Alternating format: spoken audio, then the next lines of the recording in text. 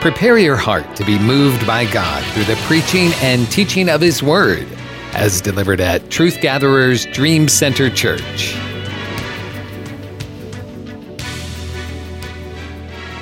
The title of the message today is Get in the Middle of It.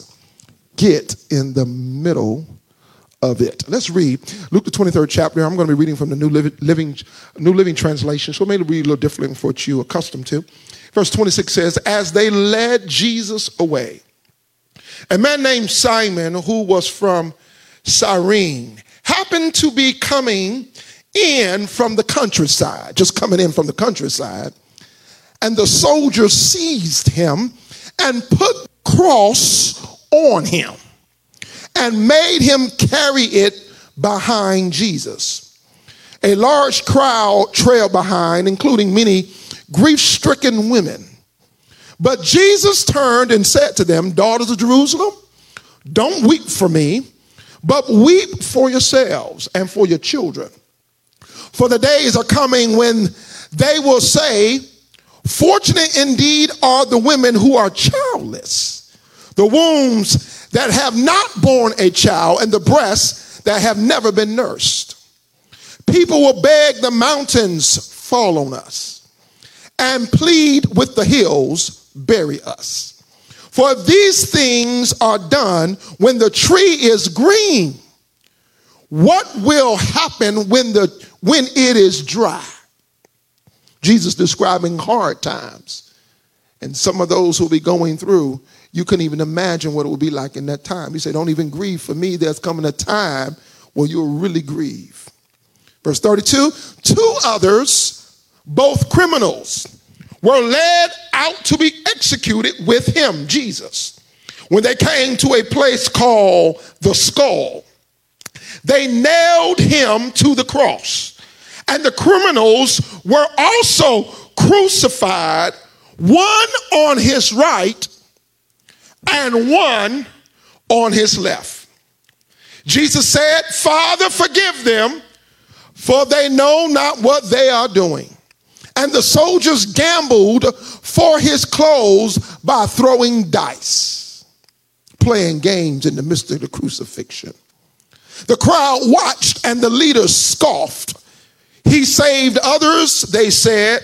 Let him save himself if he is really God's Messiah, the chosen one. The soldiers mocked him too by offering him a drink of sour wine. They called out to him, if you are the king of the Jews, save yourself. A sign was fastened above him with these words, this is the King of the Jews.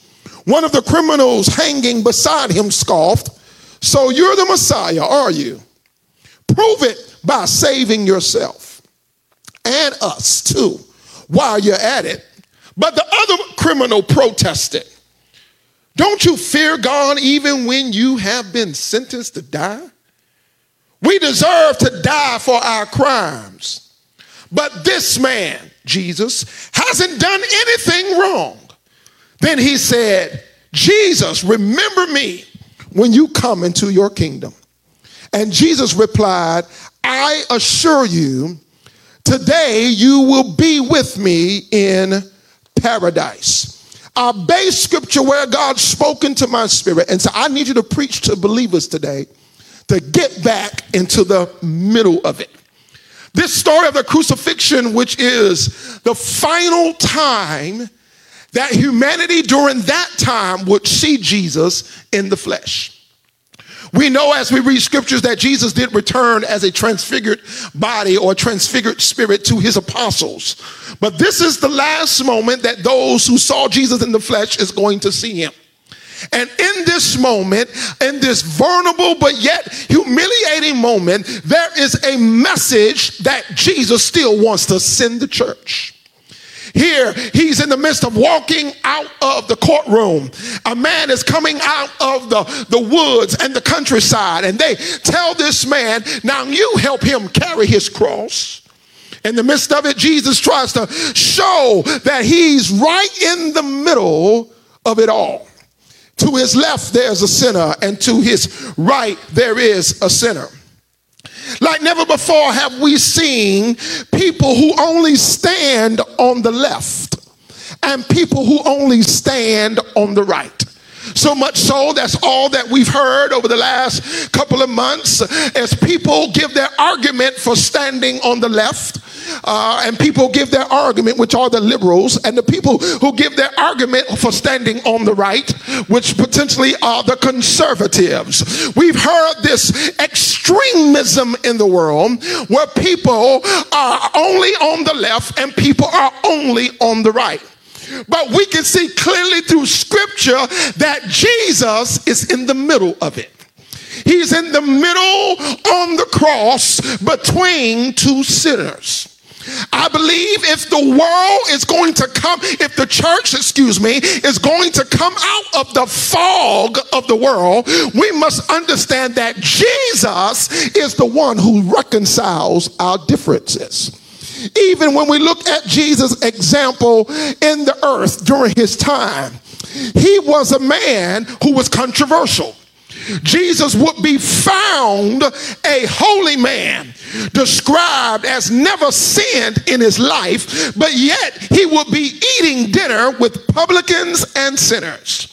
For those who were religious and those who believed that he should only be on the right side would find this righteous Jesus on the left side hanging around publicans and sinners. Sometimes they would question our Jesus and how he could be the savior of the world, and he has found himself in the company of publicans and sinners.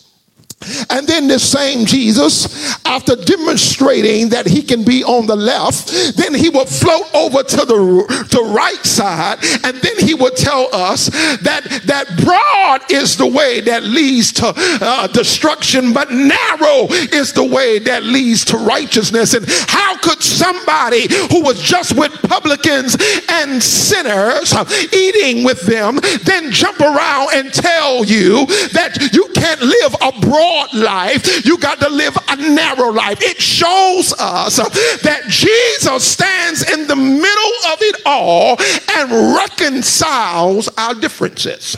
It's important for me to preach this message to your spirit, and it is important for me to preach this message not just to this church but to the body of Christ, because some of us as believers have gotten caught up into the fog. Some of you are just for the left and some of you are just for the right, and I believe as people of God we are in error because we are supposed to be more dedicated to the middle. We are supposed to be more dedicated to the center of it all. Yeah, I'm coming for you. You may be somebody who's an activist for the Democratic Party. You may have a job for the Republican Party, but after you finish earning your livings, your lifestyle should be one that reconciles man back to God. And to do so, you got to be in the middle. You got to be in the middle of it to do it. You got to be in the middle of it to do it. We have seen people go to the extremes of things at this time, and what's happening in the earth is is lacking balance. The earth is lacking balance. The truth of the matter, if you want to look at it, there are some things on the Democratic platform that we need, and there's some things on the Republican platform that we need. If you look at it, there's some things on that Democratic platform that we don't need, and there's some things on the Republican platform that we don't need. And if you can't look at it from there, you have gotten caught up as a believer into the fog of being left or right, and the ultimate thing you should be is in the center or the middle of it all. And I believe Jesus wants to speak to the church so that we can get back in the middle of it. We get back in the middle of it. And I believe we're going to be people of revolution and people who are not bought out by nothing but Jesus' blood. Come on. We used to get all spiritual and stirred in the spirit when we would quote that old hymn. Come on. That we would not take anything else but Jesus' blood and his righteousness. Come on. We won't even trust the sweetest friend, but we will only lean on Jesus' blood and his his righteousness. Things like that wouldn't move us. But now the church, if we're not careful, we're being swayed by the media. We're being swayed by CNN, Fox News, Newsmax, and whatever you get your sources from, to the point that it dilutes us from where God wants us to be. And I want you to see something in Mark the 8th chapter. I got a few verses here in other places. I want you to see something in Mark the 8th chapter, how Jesus deals with Peter. In Mark the 8th chapter, but gives a message to us. Mark the 8th chapter, verse 30 to 38. I got some reading to do here to make my point. And he charged them that they should tell no man of him. And he began to teach them. This is good. He began to teach them, the Son of Man must suffer many things and be rejected of the elders and the chief priests and the scribes and be killed and 3 days rise again. Jesus is telling them that even as a believer, you will go through persecution. You will go through tough things to be a real believer. And he wants them to know that he's not exempt from suffering. All right, he's not exempt from suffering. All right, verse 32, and he spake that openly, and Peter took him. It means Peter grabbed Jesus and began to rebuke him. And so in this moment, Jesus is being rebuked by Peter, which you already know something's wrong. When Peter is rebuking Jesus, you know something is wrong when Peter is telling Jesus how the gospel should be. When Peter has now took the leadership role in the gospel, and now we're no longer following Jesus, we're following Peter. And I think we're making some errors in the body of Christ, that we're no longer following Jesus, we're following Peter. Let me talk about Peter real quick. Now Peter got saved, but part of Peter still need to be delivered. Here it is, verse 33. But when he had turned about and looked on his disciples, he rebuked Peter. So he said, y'all see this? Peter tried to rebuke him, and he looked at his disciples. Y'all see this? He rebuked Peter, saying, get thee behind me, Satan. And so he recognized the voice that's coming out of Peter is not one of God, but it's one from Satan. For thou savorest not the things that be of God, but the things that be of men. Now, Peter, you just declared in these verses, the previous verses I didn't read, but the previous background of this is Jesus wanted to know, who do men say I am? And Peter was the one who recognized that Jesus was the Son of the living God. Jesus rewards Peter with affirmation and says, flesh and blood has not revealed that unto you, but my Father which is in heaven. And then the next moment when Jesus talks about suffering, sacrificial lifestyle, immediately Peter is basically saying, you can't suffer because I don't plan to suffer. See, you can't go through because I don't plan to go through. You can't go through this because I don't plan to go through nothing. I don't plan to give up nothing. I don't plan to live a sacrificial life, so you can't go through anything. And then Jesus rebukes him and say, you are talking like men. You are talking carnal. You're talking like the world. I believe the church is getting out of its original nature and what God wants to do, because we're starting to talk, we're Christians talking like the world. And Jesus rebukes Peter because he represents a person who knows that Jesus is the Christ, but they don't want to act like what it takes to be a real Christian. And so Peter gets rebuked and told that he's acting like Satan and he's talking like men of the world. Verse 34, and when he had called the people unto him with his disciples also, he said unto them, let me give all of you a lesson. He called everybody, whosoever will come after me. If you're going to chase me, if you're going to be a God man, if you're going to be a God woman, if you're going to be a God believer, if you're going to chase God, you're going to come after me, you got to deny yourself. You got to give up yourself. You got to start living a sacrificial life. Take up your own cross, that's your way of living, and follow me. For whosoever will save, listen to this spiritual nugget on how some of y'all been wondering how to get a breakthrough, Lord. I want to find my career. I want to find this for my life. It's right here in the text, verse 35. For whosoever shall save his life shall lose it. So the more you focus on what you ain't gonna do for God, what you're not willing to give up, the more you're losing your life. The more you become rebellious, the more you're losing your life. The more you think about only yourself and self-identity and self-righteousness, you're losing your life. The more you try to save it, you're losing it. But whosoever shall lose his life for my sake and the gospel, the same shall save it. Let me tell you how you find your life. When you start clearing everything out of the way and Jesus becomes the center of your being, you start to find your life. I'm talking about every aspect of your life. You start to find his goodness. You start to find his blessing. You start to find everything. Come on now.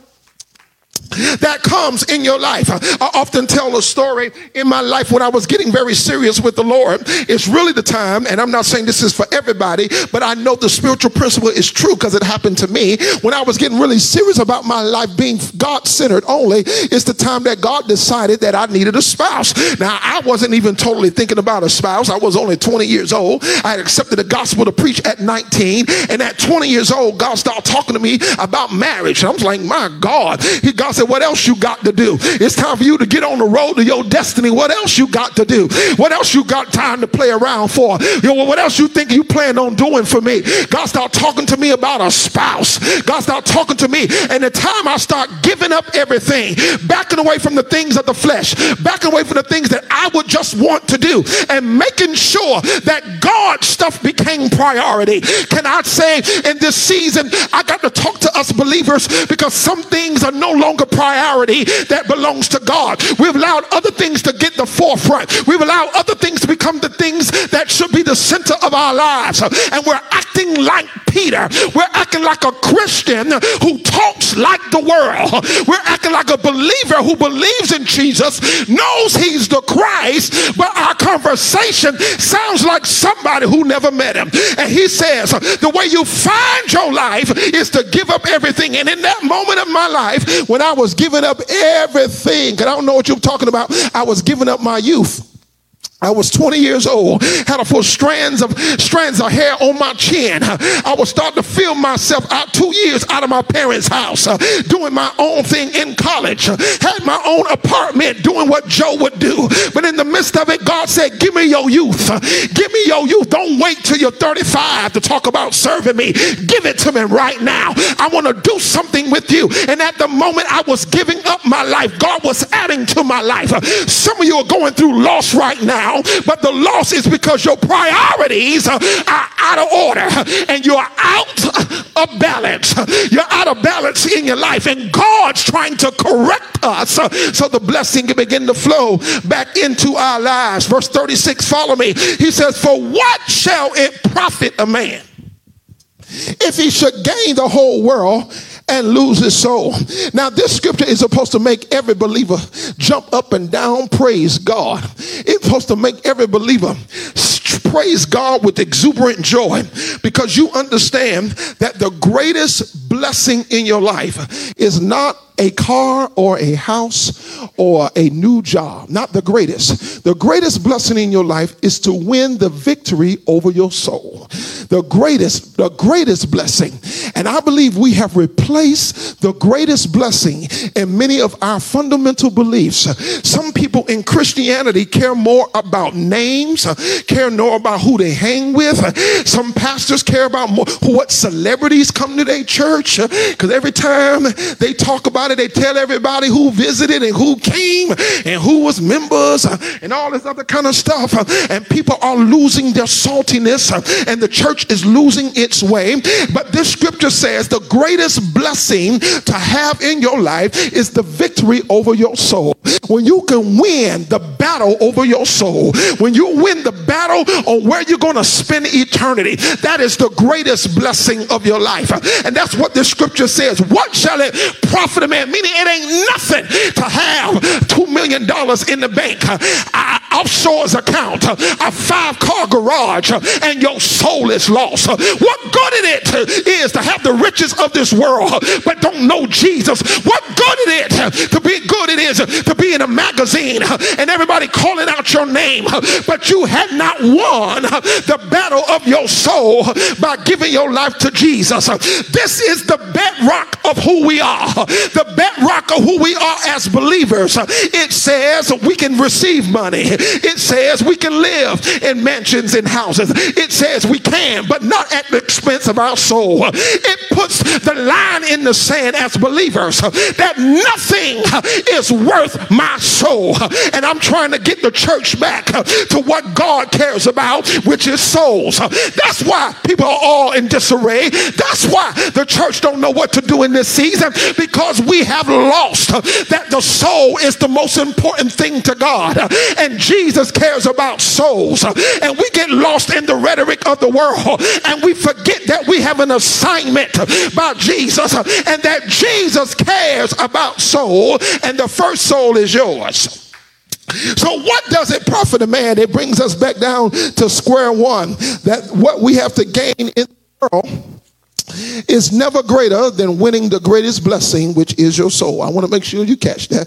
That's the greatest blessing that you can ever have, is to win the battle of your soul, and where you will spend eternity. That's the greatest battle. And when you settle that through the blood of Jesus Christ, covering your sins and accepting that is the greatest blessing in your life. So that means you will never be overridden by any type of invitation to any place, invitation to the White House, an invitation to the governor's mansion. I'm not saying we go places as ambassadors, so I'm not saying we don't go. We go places. I'm going places, but I've already settled the greatest blessing. So any other thing that comes in this world, I thank God for it, but it would never, ever take the place at the expense of our soul. And this is the message that we need as a church, so we can get back into the middle of it, and we can get back into the place where we can speak unto an adulterous generation. John, the first chapter, verse 2, 15 through 17 says like this. It tells us as believers, love not the world. I'll repeat the scripture for you. You shouldn't write it down. First John, the second chapter, verse 15 and through 17. It tells us to love not the world, neither the things that are in the world. If any man love the world, the love of the Father is not in him. For it says to us, our greatest love will never be what's in the world. Our greatest love is the love of the Father. Our greatest love and our allegiance must be to the kingdom of God. Our allegiance, and y'all just think Pastor Joe's somewhere. Yeah, I'm somewhere, because I've been interceding for the body of Christ. I'm not worried about the world. The world is the world, but I'm concerned about the body of Christ at such a time as this. I'm not worried about the world. The world acts like the world, but when the church starts losing its righteous nature, we got to reprove the church and get us back aligned. We are not to love, it says love not the world. We're not to love the world more than we love the Father. Verse 16, for all that is in the world is the lust of the flesh, the lust of the eyes, the pride of life, and is not of the Father, but is of the world. So if you start pursuing at a higher allegiance the things of the world, you're going to get caught up in the lust of the flesh. You're going to get caught up in the lust of the eyes and the pride of life. You're going to start becoming arrogant. You're going to start worrying about who you hang with. And that's why Jesus was with publicans and sinners, because he was trying to show that he can fit in wherever he needs to be in order to preach the gospel, in order to be a light, in order to bring light to darkness, in order to be salt to the earth. All right. And verse 17 says, and the world passeth away and the lust thereof, but he that doeth the will of God, catch that, abideth forever. So that's how you're going to reign in eternity, and reign eternally is by doing the will of God. And God is trying to urge us as believers to get back into the center and get back into the middle of it, to get back into the middle of what's going on in this world. Don't be stuck to the left and don't be stuck to the right. Get back to the middle of it. And I wanted you to see that in a certain way. I've given you some basic scriptures. I gave you some base scriptures. You got it. But I wanted you to see how this scripture in Luke 23 relates to these verses I've just mentioned. Clearly we see that in the midst of being embarrassed, mocked, crucified, as an innocent man, done no wrong, even one of the criminals come and speak up on behalf. He becomes a witness that Jesus has done no wrong. Criminal says this man has done nothing wrong, and the witness speaks up for Jesus' innocence. But in the midst of his innocence, he shows us what it is to sacrifice on behalf of the world and get in the middle of what's going on in the world. Jesus is on the cross and he's between two sinners, one on the left and one on the right. One on the right, one of the sinners is willing to have a conversation about redemption. Another one is willing to mock and pick at Jesus and wonder if he's really the Messiah, why couldn't he save himself? But I want you to know that Jesus was still there for both of them. Don't you get confused about the noise that's coming from one of the criminals. Don't you get off task because one of them who needs Jesus don't recognize needs Jesus. Don't you get off task because people in the world are talking foolish. Don't you get off task.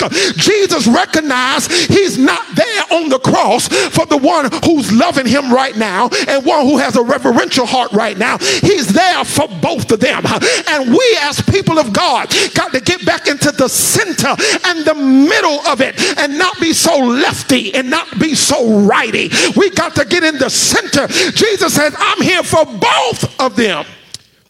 I'm here for both of them on the cross. And in the midst of this, and this is my final point, and I'm done here today. This is my final point. I want us to catch the posture of Jesus while he's reconciling the world. I want you to catch it because the body of Christ got to return back to this type of lifestyle. We got to return back to a yes lifestyle. A yes. I want you to notice the posture of Jesus while he's on the cross is a very vulnerable posture.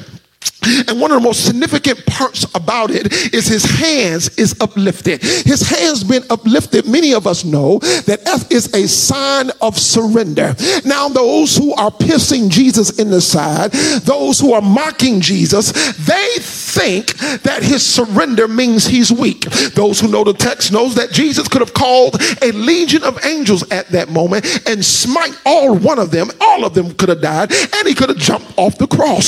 So his hands being lifted while it looks like he's at the beckoning power of those who are tormenting him and crucifying him. The truth of the matter is you got to be able to stand surrendered to the one who calls you even though the world is mocking you. And this is the strength that is oozing out of us. This is the strength that we're losing as a believer in the body of Christ, as we don't have the ability to stand in the middle, be mocked, be sacrificial while the world mocks us, but God gets the glory. In the midst of it, Jesus is in a yes posture. And I believe what God's trying to make sure is happening in the body of Christ is that we got a yes posture. Too many pastors have started saying no to God and yes to celebrityism. Too many leaders are saying no to God and yes to magazines. And we've traded the wealth of the world for the spiritual power of God. And that's why they're mocking the church, because we lack character, we lack diligence, we lack patience, we lack the virtues that shows that God is on our side. That's why they're mocking the church, because they know we can be bought. And I don't understand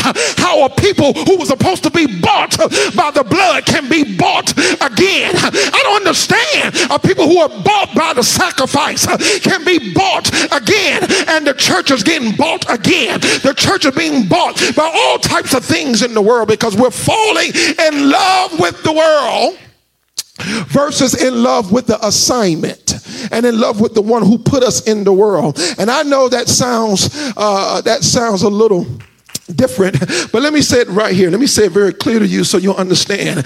God hadn't sent you here to do your own thing. Let me make it clear to you. While you walking, writing down what you plan to do, where you plan to be, and I'm not talking about a person who lacks no drive and no ambition or no initiative, but while you just focus on you, God saying you need to be focused on me, because Jesus and God had not allowed you through his divine providence for you to be in sovereignty, for you be in the world, and he not get what he wants out of you. He wants his goodness out of you, and he wants you to get back into the middle of it. Jesus stands with a posture of a yes, and that's where God wants the church to be, back into the posture of a yes, where our hands are lifted up, where nothing is higher than he is. And Jesus shows us in the last demonstration before he goes to visit his disciples, before he ultimately is ascended, his last demonstration to the world or the humanity at large was the church needs to be a yes to the world. And I know we're so focused on what's going to happen in the world, but I'm focused on what's happening in the church. I'm focused on the church being able to fulfill God's kingdom assignment. The world's going to be the world. The world's going to be greedy. The world's going to be lustful. The world's going to be liars. The world's going to be cheaters. They're unregenerated. I'm just talking about people. When I say the world, I'm talking about people outside the covenant of Jesus Christ. They're going to act like what they're connected to. But those of us who are believers, it's time for us to get back in the middle of it. Christ wants us back in the middle of it. And that's what the Holy Spirit began to speak to me all week long, is I need my believers to get back in the middle of it.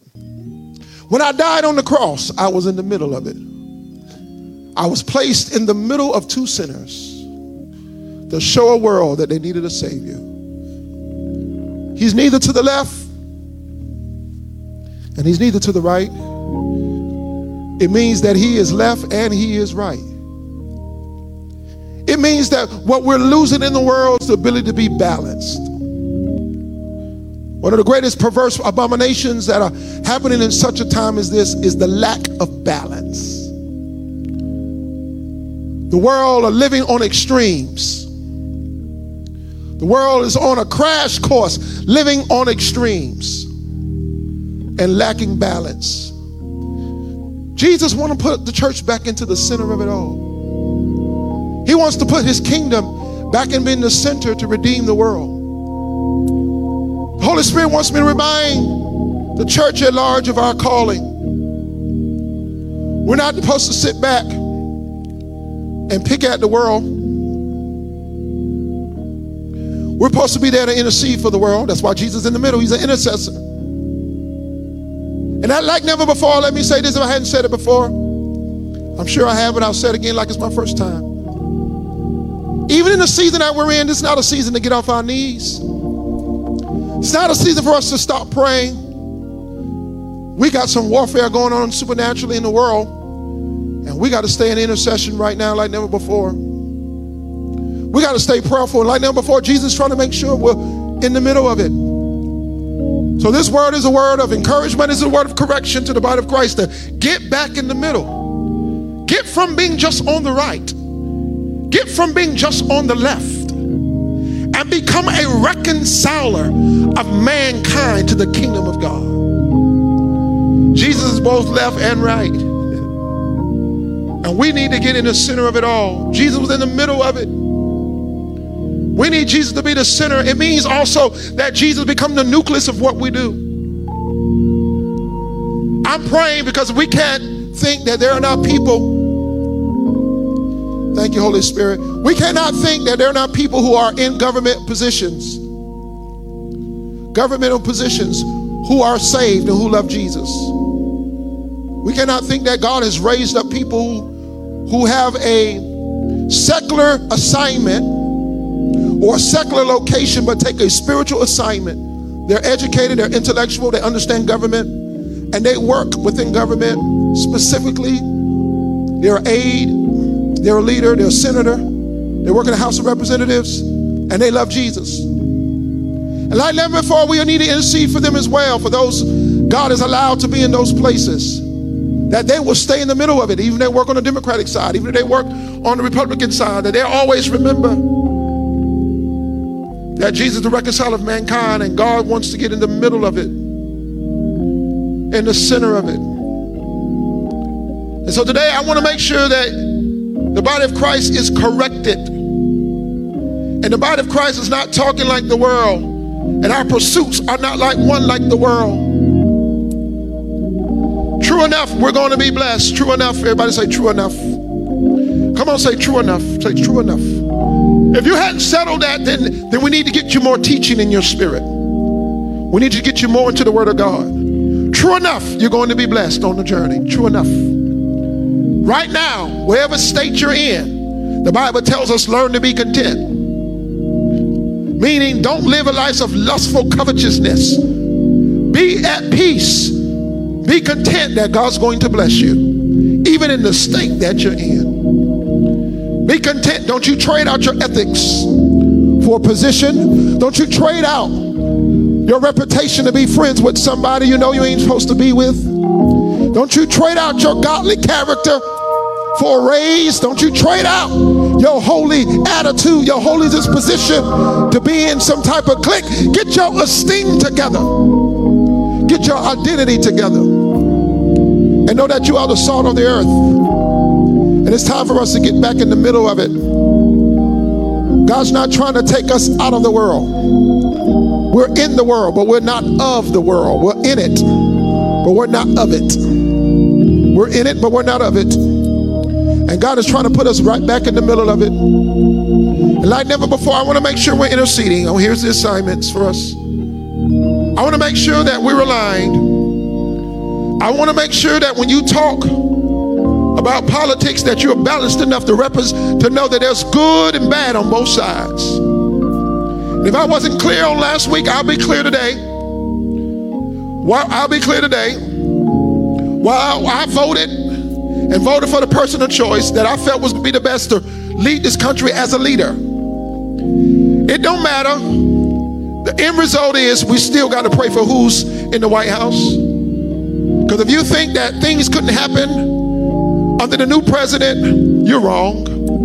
If you think everything is going to be easy peasy and we don't have a war that's still raging, you're wrong. You're in error.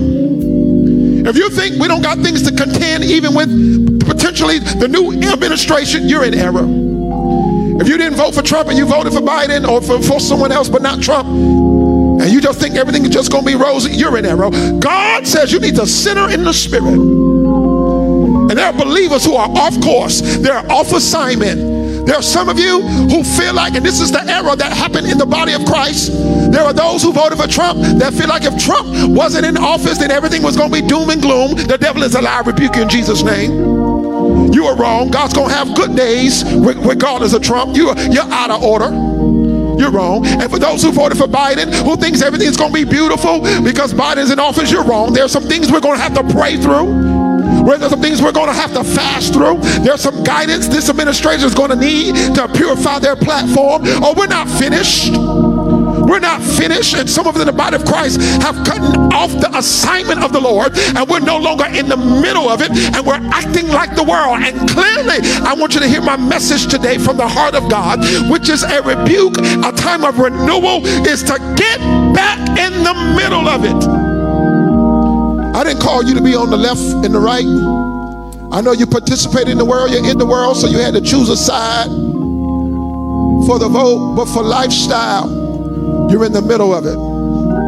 For lifestyle, you're in the middle of it. And your hands will be lifted. I want to pray this blessing over us. Take it to the Lord.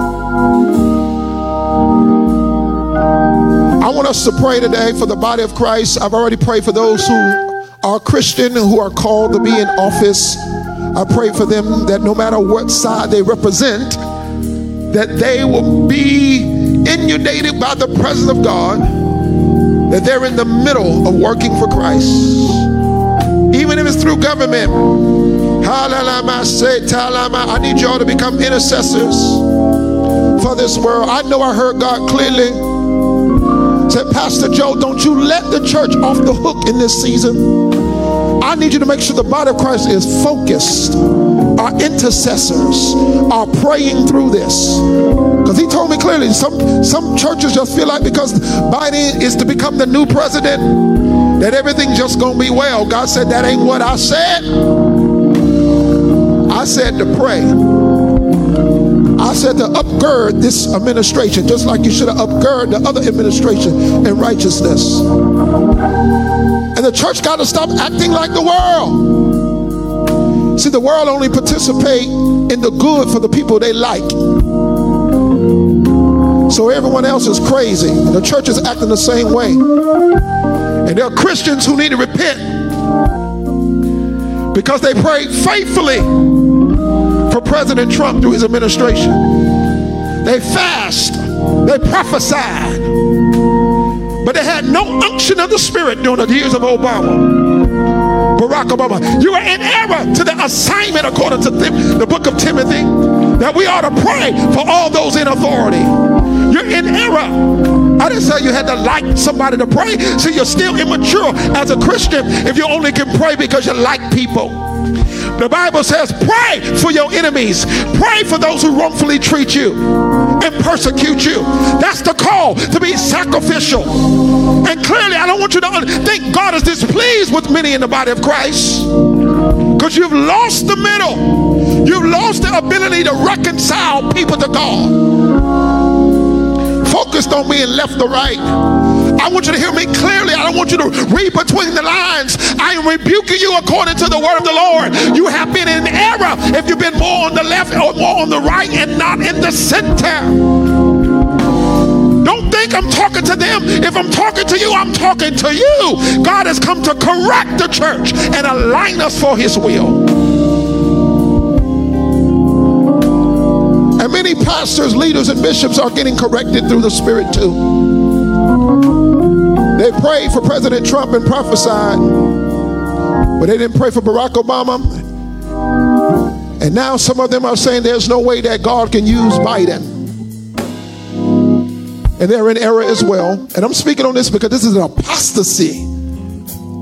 This is the signs of a backslidden church, because it's coming out of the mouth of the body of Christ. It's the sign of a church that has lost its assignment.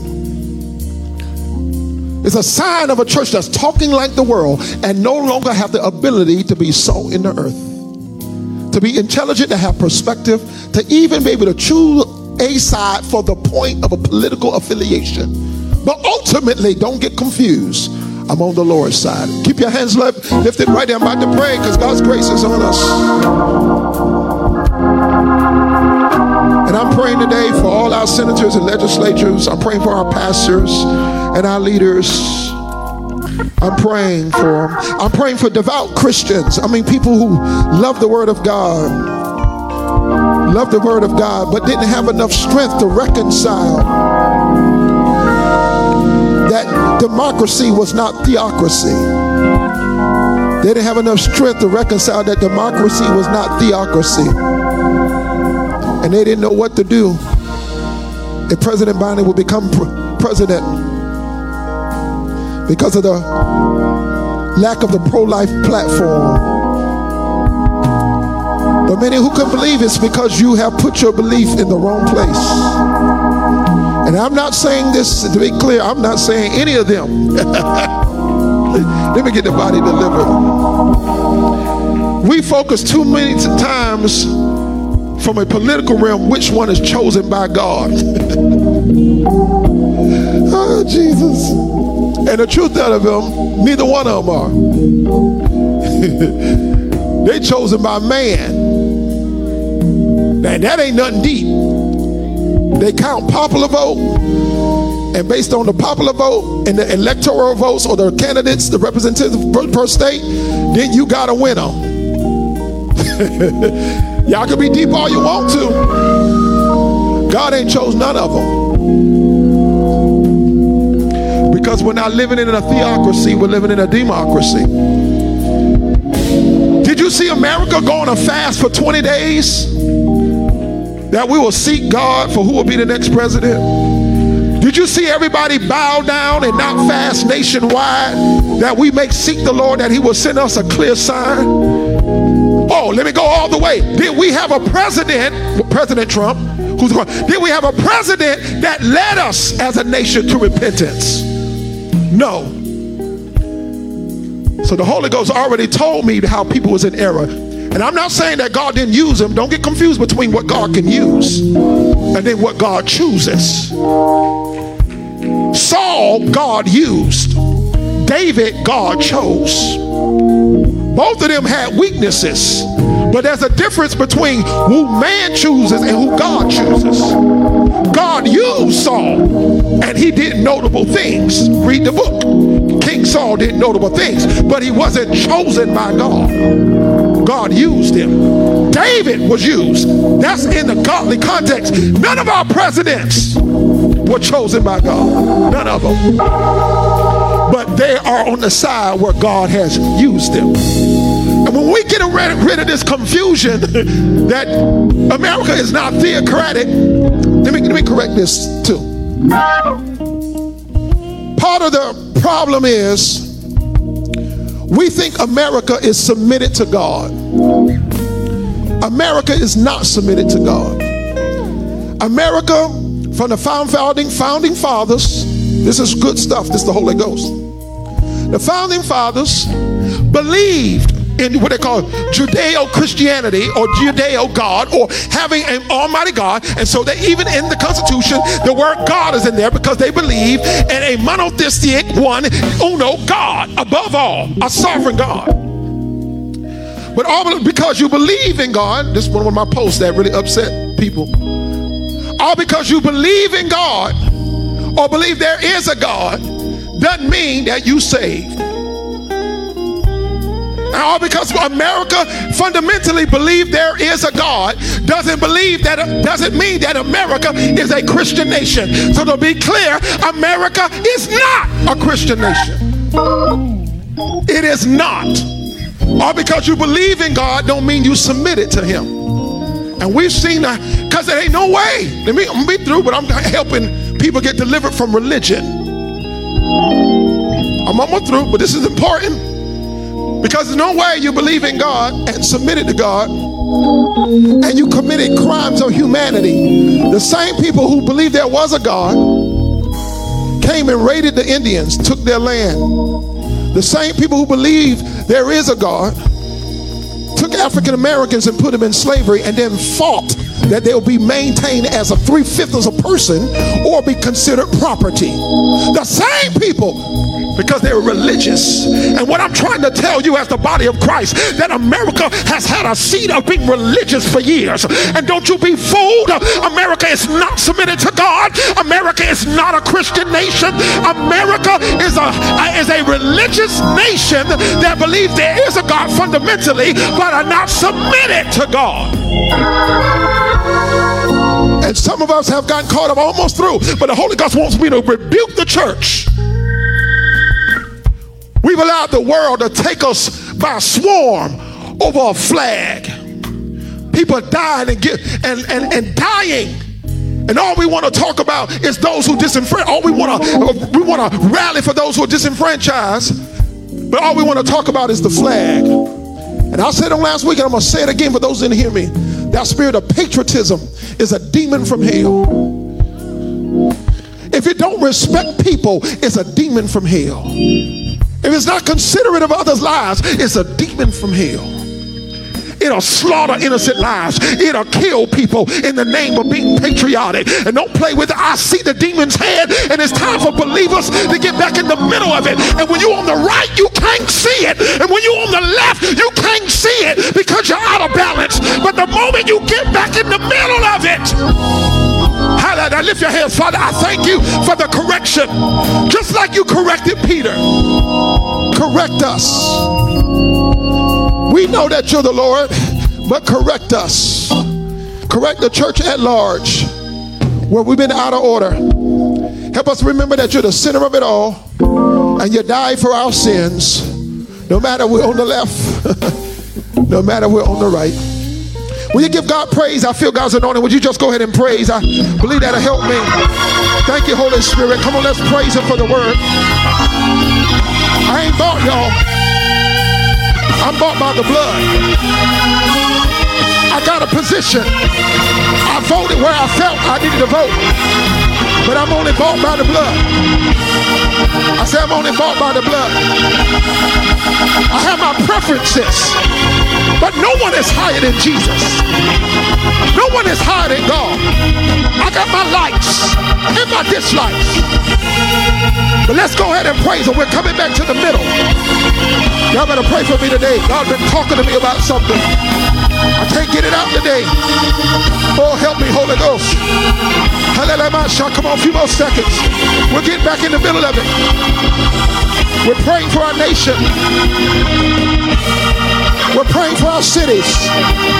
Let people come to the knowledge of the Savior, power of Jesus Christ. We pray for President Trump today. We pray to give him peace. That you would deal with his emotions. That you would deal with his family. That you would secure him in righteousness. Where he's wobbling in the faith.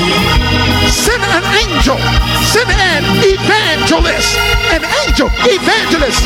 Somebody don't care about his attitude. Somebody don't care about getting fired.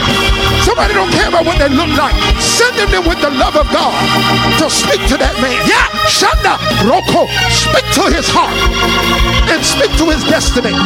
Do the same thing for Biden. Somebody don't care about what he want to do. Somebody ain't fanfare caught up in the crowd. Send an evangelist, an angel with a word. Shout in the name of Jesus. We're not afraid of their faces. We're not afraid of their words. Here go my last thing, and I think the Holy Spirit is telling me to shift, but thank y'all for hanging in with me. This is my last thing. I'm still in a battle personally as a pastor on what we're going to do in this season. We'll be returning soon at phase 1. I already told you about that. I'll put a date out there. Pastor, people say, Pastor, you've been mentioning that for about a month now. Yeah, I've been warming y'all up, getting y'all ready. Try to get y'all to pay attention so when the instructions come out, you follow them. Because that will determine if you will enter in. All right? You're just not waking up on Sunday morning and coming. It's going to be some instructions. So I'll get that to you. It ain't happening, not in this season, all right? But if you want to come, when phase 1 open, we'd like you to have you. We'll love you for those who want to return. In this season, that's fine. And for those who don't want to return, we're not fussing over nobody. I'll go and say one of the principles of this season, let me say it right now, is stay where your peace is.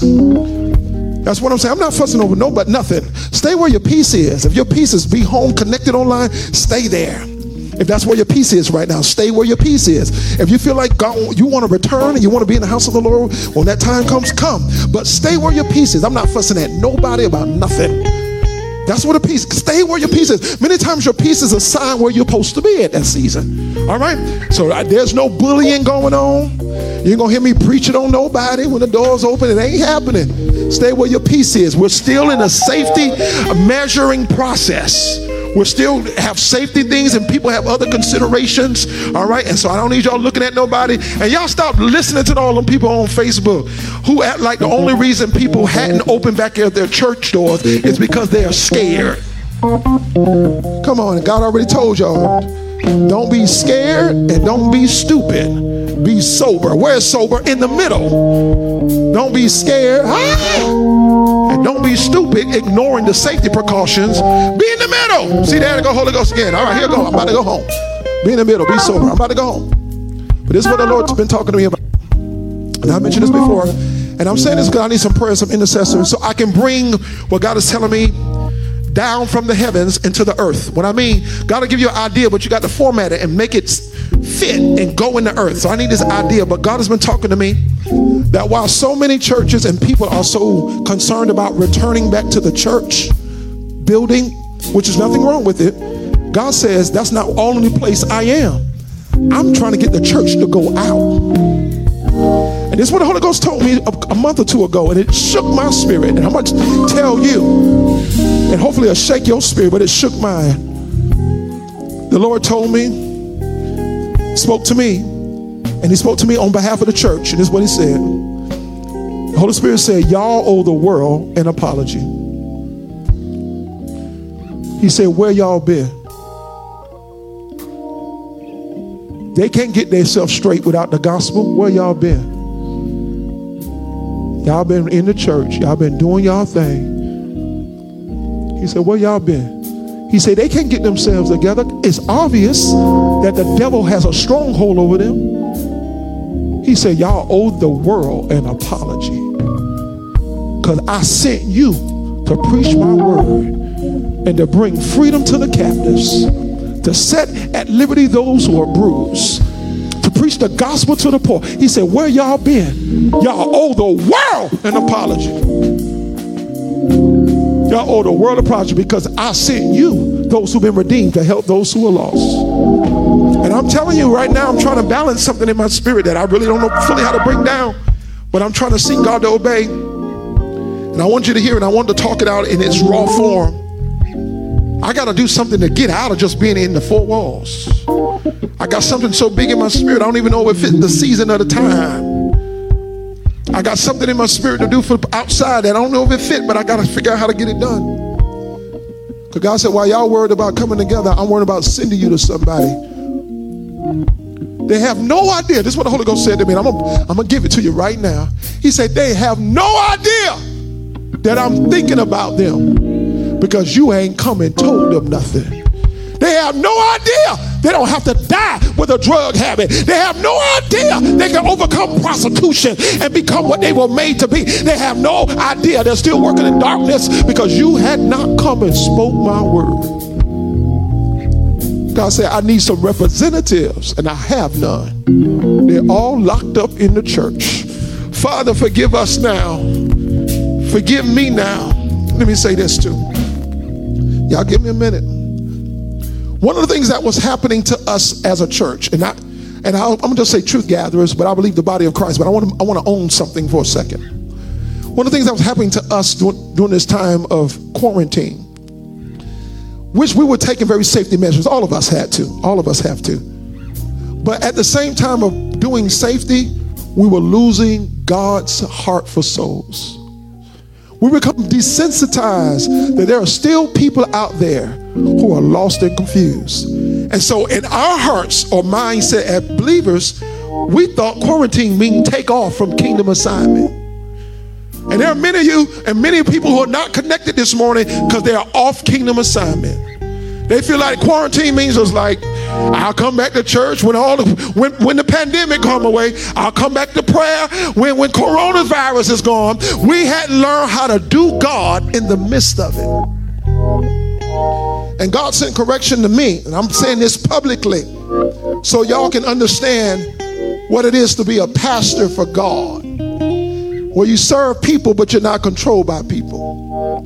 You love people, you listen to people, but God's voice matters. It's a real story. And the sister's not here today, but we've been practicing our essential services, and those who are watching online, this is a real story, and I'm saying it for a purpose today to show you how you can easily become desensitized to souls. We came to church. Keep playing. Y'all good? Keep playing this, helping people listen. Thank you, sir. We came to our service, praise and worship. I was walking in just about 3 weeks ago or so. As I was coming in, there was a young man on our porch, our church porch, with a Bible leaning against the pillar of our church. I saw him. I walked in. Me and my assistant walked in. The assistant been handling all the people who show up and don't know that we're closed. They hadn't heard the word that we're open to close. So every once in a while, people will show up not knowing that we're not fully open to the public. So he helps give them information and just know what's going on. And we do it very hospitably. But this Sunday, this guy was there, and we followed the same routine. He talked to the guy, let the guy know we're not open to the public, blah, blah, blah. Talk to the guy. And the guy decided, he told me the word after, he said, the guy decided, well, I'm going to just sit here and read my Bible. And he sat on the front of our porch, against the pillar, reading his Bible. We were on the inside praising God, maintaining our social distance, not open to the public rule that we put in place. I walked in, I started lifting my hands. Minister Amber was leading you all in worship. While my hands were lifted, God said, get out of worship and go outside on that porch. He said, y'all becoming desensitized that there are people still hungry for God. There are people still searching for answers. Y'all stuck up in that church. Y'all missing when to be sensitive. God said, get your hands. He's talking to me, but I believe he spoke to me and corrected me, but he's correcting all of us, and I'm using myself as an example. He said, get your hands down out of worship and get out there. I walked out of here, got the assistant with me, asked him about the guy on the front porch. He said, he's gone, Pastor. I said, man, I missed it. I was kind of upset. I missed it. I felt the burden of a leader who still can't miss it, who got to be an example. I was like, goodness, Lord, I missed it. I said, come on, let's get in the car. Let's go find him. Got in the car, rode down the street, circled around the street, tried to find the guy, couldn't find him. I began to repent right at that moment. God, forgive me. I know what we're trying to do to keep safety. We understand that. But God, I missed it. I got to catch that. He was hungry. He was willing to sit on our porch and read the Bible, lean against the pillar and stay there while we was on the inside. We could have easily invite him in. We got masks. We got buttons to put things that spray and get sanitizer on it. We could have put them over in a good side. We got plenty of distance in here because ain't that many people in here. We could have said, but God, we missed it. We missed it. We missed it. We missed it. Help us to stop missing these assignments. Help us to stop missing these souls. On the way back, we're repenting. At the moment, we're pulling up at the church, and I'm repenting. Here's another person walking through our grass. Say, hey, ma'am, how you doing? She said, I just came to see if the church is open. Yes, it's open for you today.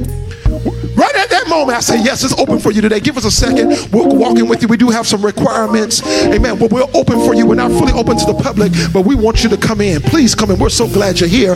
All the rest of our members are not normally here. I wish they were. We were in a normal situation. You can really feel how loving we are as a people. But today, the group that is here, we're glad to have you in. She came for 3 Sundays straight. You think I turned her away? We told her to put on a mask. We said, this is our, take your temperature, come on in. We're really not open to the public, but come on in. Because somebody's hungry for God. I'm telling you all this season, while we're still quarantined, God is mad on somebody that if they die tomorrow without the gospel, they're going to hell. But we got to get back in the middle of it.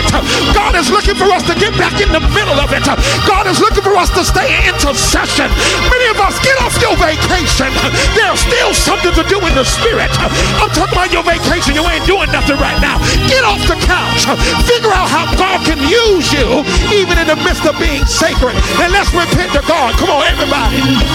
Come on, let's get back in the middle. Let's find that middle place. Come on, y'all. God's trying to still save souls. God is still trying to reconcile man. Come on, we got to get back in the middle of it. Jesus stood in the middle of the cross and he died for the one who liked him and the one who didn't like him. He died for the ones who was killing him. He died for the ones who were crucifying him. The vacation is over in the spirit. The vacation is over, believers. We're getting back in the middle of it. Hey, forgive us, God. Forgive me, God. I've already done it privately, but I'll do it publicly since I told the testimony. Forgive me, God. Forgive me for being desensitized to a soul that I could easily make accommodation and I missed it. I do it publicly. I know you already forgave me, but I do it publicly. I know I'm already washed. I know there's no condemnation on me, and I know that. But I do it publicly as a sign of leadership, being sensitive to the Spirit. Hallelujah. And so, Father, I pray today that if anybody's listening and they need to receive Jesus, that they'll receive Jesus right now. Come on, y'all, keep your hands lifted. Let's lift our hands. We're almost done. Thank you for hanging with me today. I know I'm over our normal time. We try to get out before noon, but I know this was the Holy Spirit. While your hands are lifted, we're going to take communion, so let's do it right now. We're going to take communion.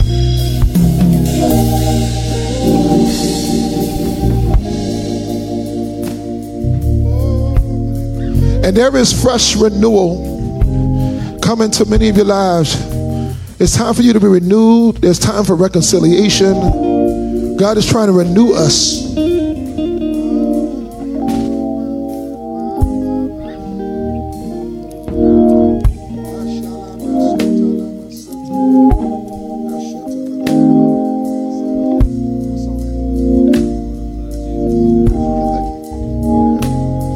Come on, let's worship. Come on, thank you for hanging in us. Those who connected, go get some crackers. Come on, we're going to go get something to drink. Come on, we're almost done. Stay with us. Come on, it's that blood. Lift up that bread and break it. It represents the body that was bruised. Eat ye all of it. Eat it because we're being made whole. He's reconciling us and making us right. He's making us right. He's making us whole. We are complete in him. The Bible says to set your affections on things that are above, for our lives are hid with him. Set your affections on things which are above and not below and not beneath. Then the juice represents the blood of Jesus. Every blood, every drip of his blood cleansed us. Without the shedding of blood, there's no remission of sins. Drink ye all of it. Sing it all. The blood of Jesus. Sing it all. Of Jesus.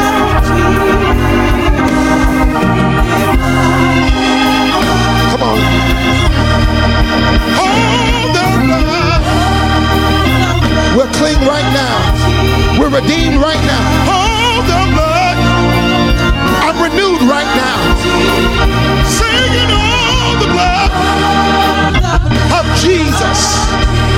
It washes. Come on, sing it again.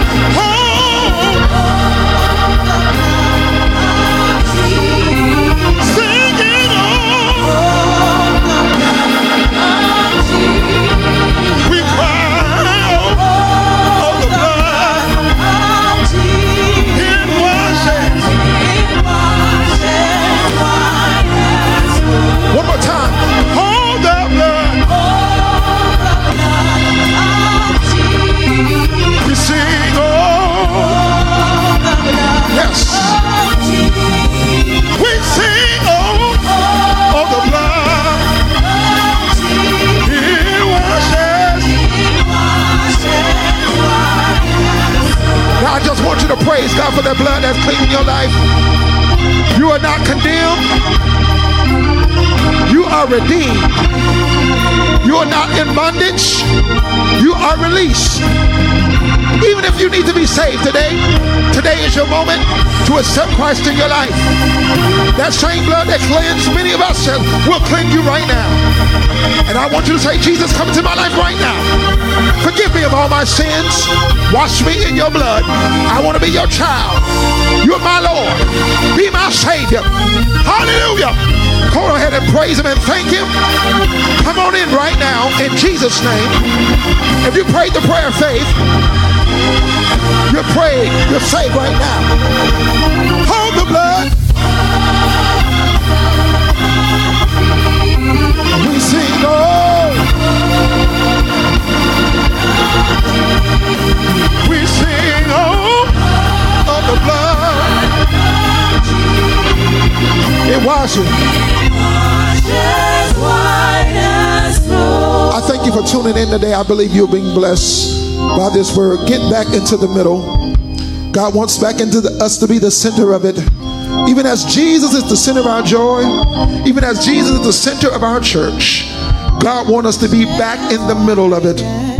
And I want to pray that that word has hit you in your heart and your spirit. I want to pray that you find renewal today. And don't forget, on this weekend, on this Saturday coming up, we need so many of you to be a part of this great giveaway. We've already got everything secured away for Tallahassee.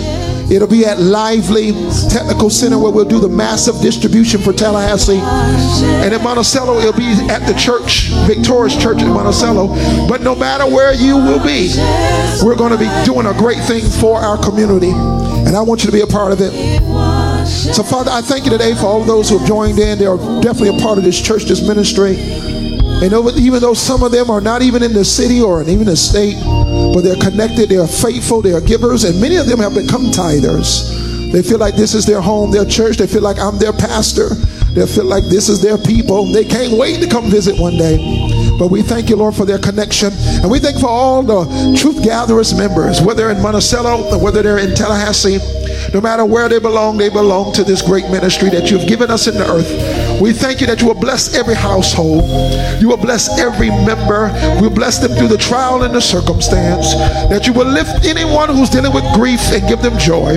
We give your name so much praise. In Jesus' name, amen. God bless you. Thank you for connecting with us in worship.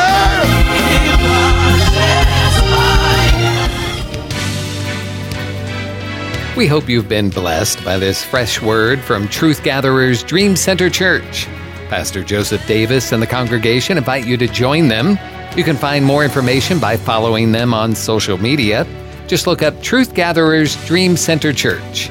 And we pray that God will bless you richly and abundantly in the coming days, knowing that He is a rewarder of those who diligently seek Him.